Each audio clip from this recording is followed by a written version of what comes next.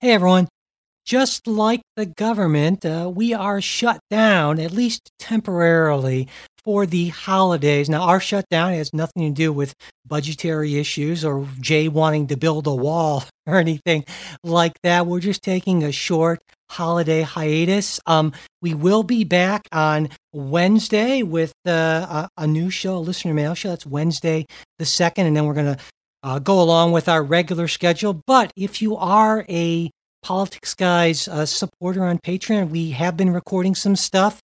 Jay and I just recently did our second policy show. It was a pretty interesting discussion. We just ended it on racism and sexism. I got a little heated here from time to time. Jay was maybe more calm than I was. That tends to happen. Anyway, if you're interested in that, that's for our supporters at the $5 or more monthly level on Patreon. And if you want to become a supporter, it's patreon.com/politicsguys, or just go to politicsguys.com/support.